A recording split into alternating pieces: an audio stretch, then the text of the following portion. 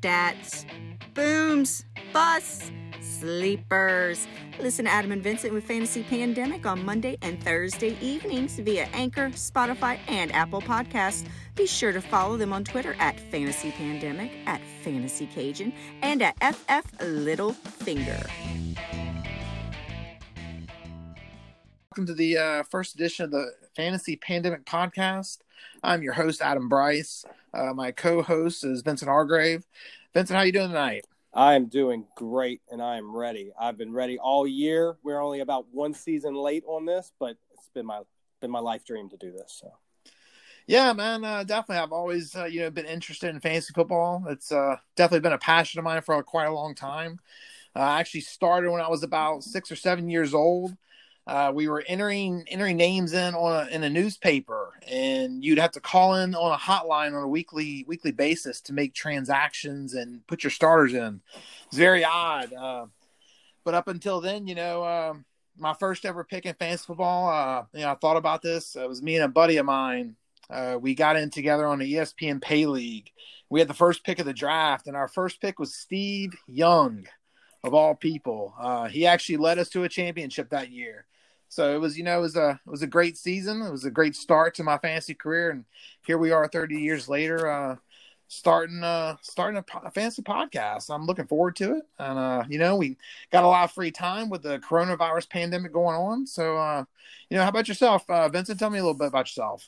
Well, Steve Young's a great segue because you sound very old when you describe your fantasy experience. So no, mine's probably around 04, if I think I remember right, because I remember exactly who I drafted because I was the number 3 pick, and number 4 took Tiki Barber the year Brandon Jacobs showed up. So Barber. I am obviously a glutton for punishment because Brandon Jacobs had double-digit touchdowns that year and completely tanked my first ever season, which after that it's been all downhill from there. But no, done. Did that league at work, which carried over to my personal league, which now I commission, which still has been going to today, that you yourself are in at this point. And no, it's been great, mainly because of the camaraderie or enemies or however you want to say it. Many good and great and terrible stories through the years with everybody we played with and people you hate and players you hate and vice versa. So really excited to just talk about it because that's pretty much all I do anyways. And most people ignore me and put earbuds in. So yeah, man, I understand that. I do try to get a little break from fantasy football from time to time. It is very life consuming. Last year I started in May and went on till almost January. It's a very strong passion, but it is very exhausting sometimes. I do need a break every now and then. But yeah, I'm excited to get started with this podcast. It's definitely, I feel like it's a long time coming with the knowledge that I share, the knowledge I feel you share. I think it's going to come together well. I think we're going to do well, but we'll see how it goes. The first thing I'd like to bring up, and I think the big news of the week, obviously, is Tom Brady leaving the New England Patriots for the Tampa Bay Buccaneers. That leaves the Patriots kind of in shambles. You're at Jared Stidham at quarterback, and then Tom Brady he leaves the Patriots and Julian Edelman, and he gets Mike Evans, Chris Godwin, and O.J. Howard. My goodness.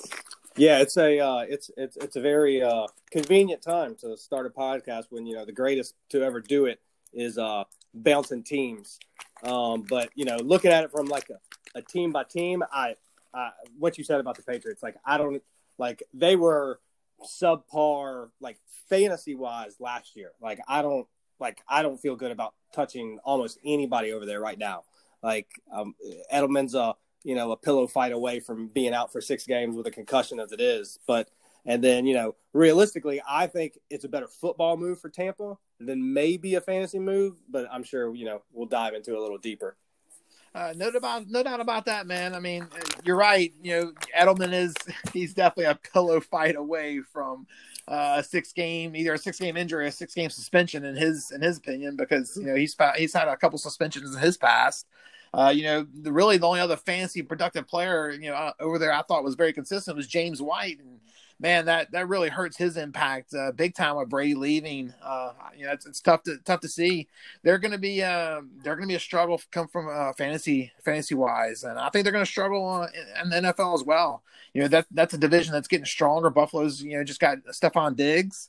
Miami is signing some big players. They're on the rise, so it's going to be a tough division for New England. But man, Tampa and Tom Brady walk into an already tough division. Carolina signs Teddy Bridgewater for 3 years.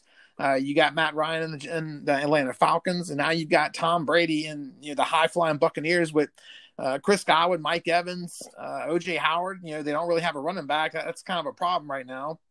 I think they need to keep building their offensive line. So, talk about the offensive impact for Tampa Bay here.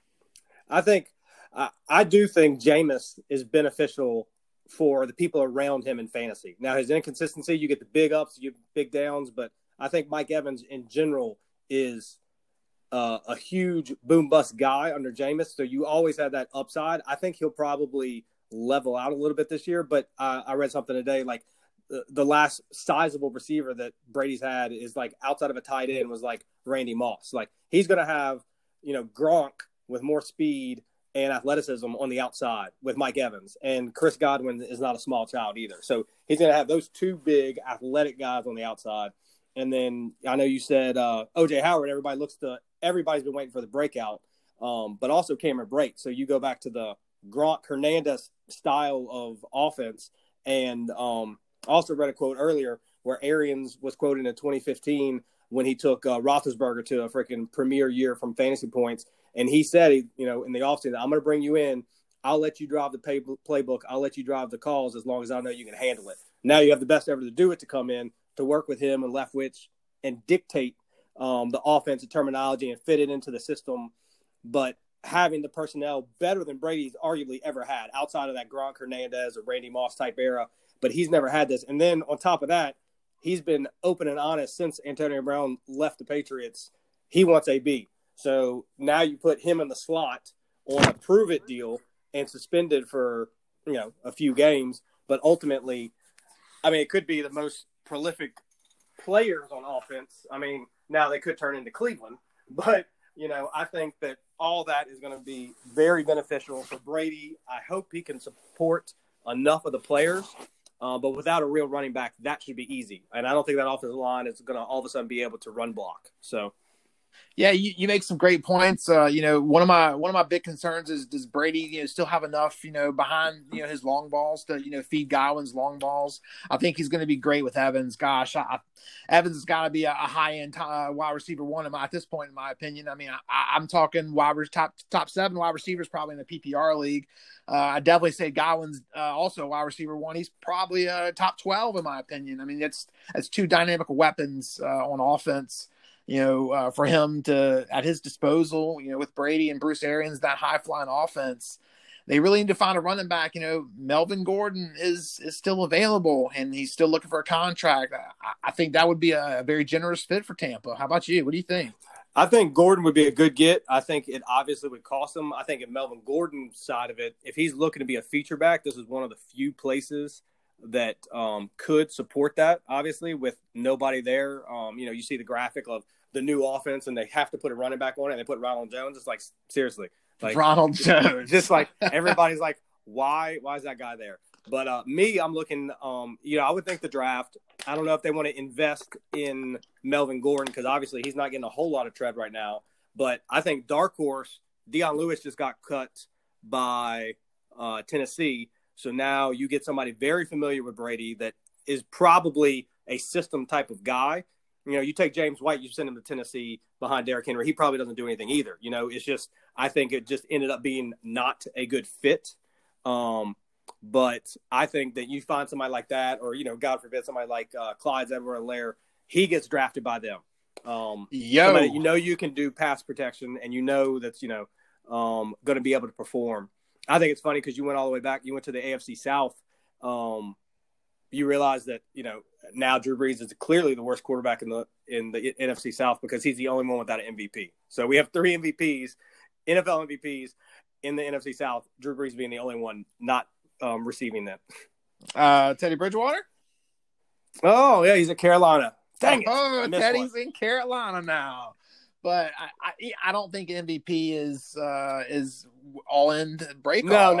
It's hilarious that now you're going to get Brady, Breeze twice a year racing each other, which I personally think a lot of people would think, oh, Tampa's not going to win a Super Bowl. I don't think Tampa's going to win a Super Bowl. I think Brady wanted to prove that he could still play. He wants to put up numbers at the end of his career, not like Peyton went to win another ring. Brady's got 6. Brady wants the stats. He wants to show that he still has it. He wants to be in the South in nice warm temperature, and he wants to sling it because his legacy is established regardless of what happens, in my opinion, the next 2 years. So I think that him and Breeze are going to be in a 2-year showdown to see who retires and who ends up putting up the next best stats. And it's going to be a race every year. And now you get a 17th game to watch it. Yeah, that's gonna be interesting, man. I'm excited to see it. There's been a ton of moves this week, and we'll have to get ready to discuss them here in a little bit. With our podcast.